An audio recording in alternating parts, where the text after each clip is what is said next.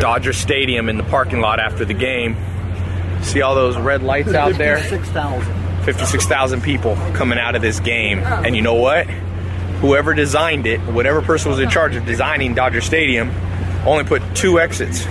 So basically it clogs up. And that's a basic analogy of all the opportunity there is in the world for you, because everywhere you turn, businesses, new trends, it's full of people who don't put their best effort in. So if you do, if you have more skills, if you build your knowledge base, you bring more energy, you can either start a company yourself or become a consultant and have other people pay you. You know, and that's a good fitting metaphor and analogy for what's going on in the world out there.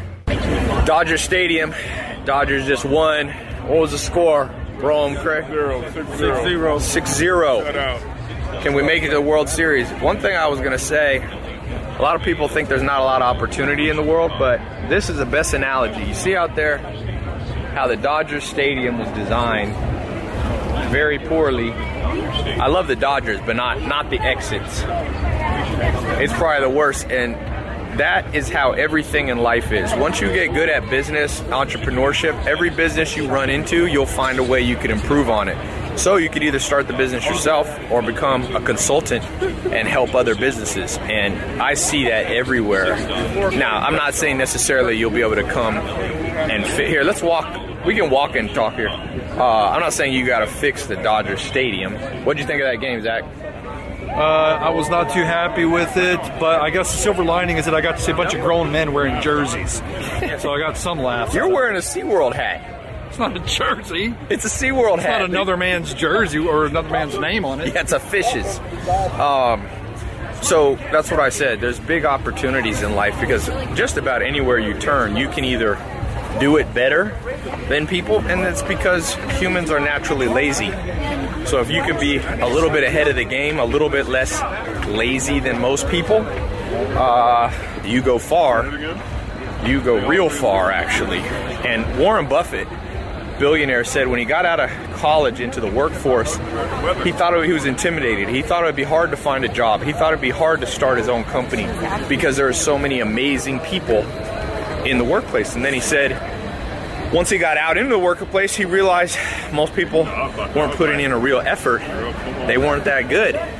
But so Warren Buffett, you know, he graduates from college, thinks it'll be hard to get a job because everybody will be so good and skilled. And then he says he didn't find qualified people in the workplace. And so the lesson is that never be intimidated by your surroundings, the workplace, the country you live in.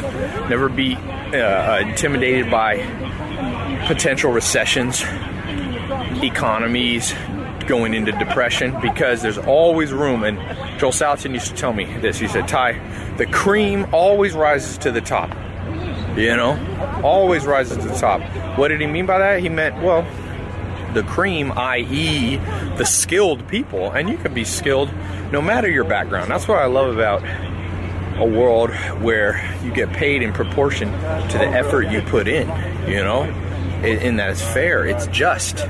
Now, it's not perfectly just in the modern world, but the basic framework of if you go, you put in the time, you read, you get the mentors, you practice, you execute experiments, and when they don't work slightly, you modify them. You be hungry for the truth and passionate about really investing in your own mind.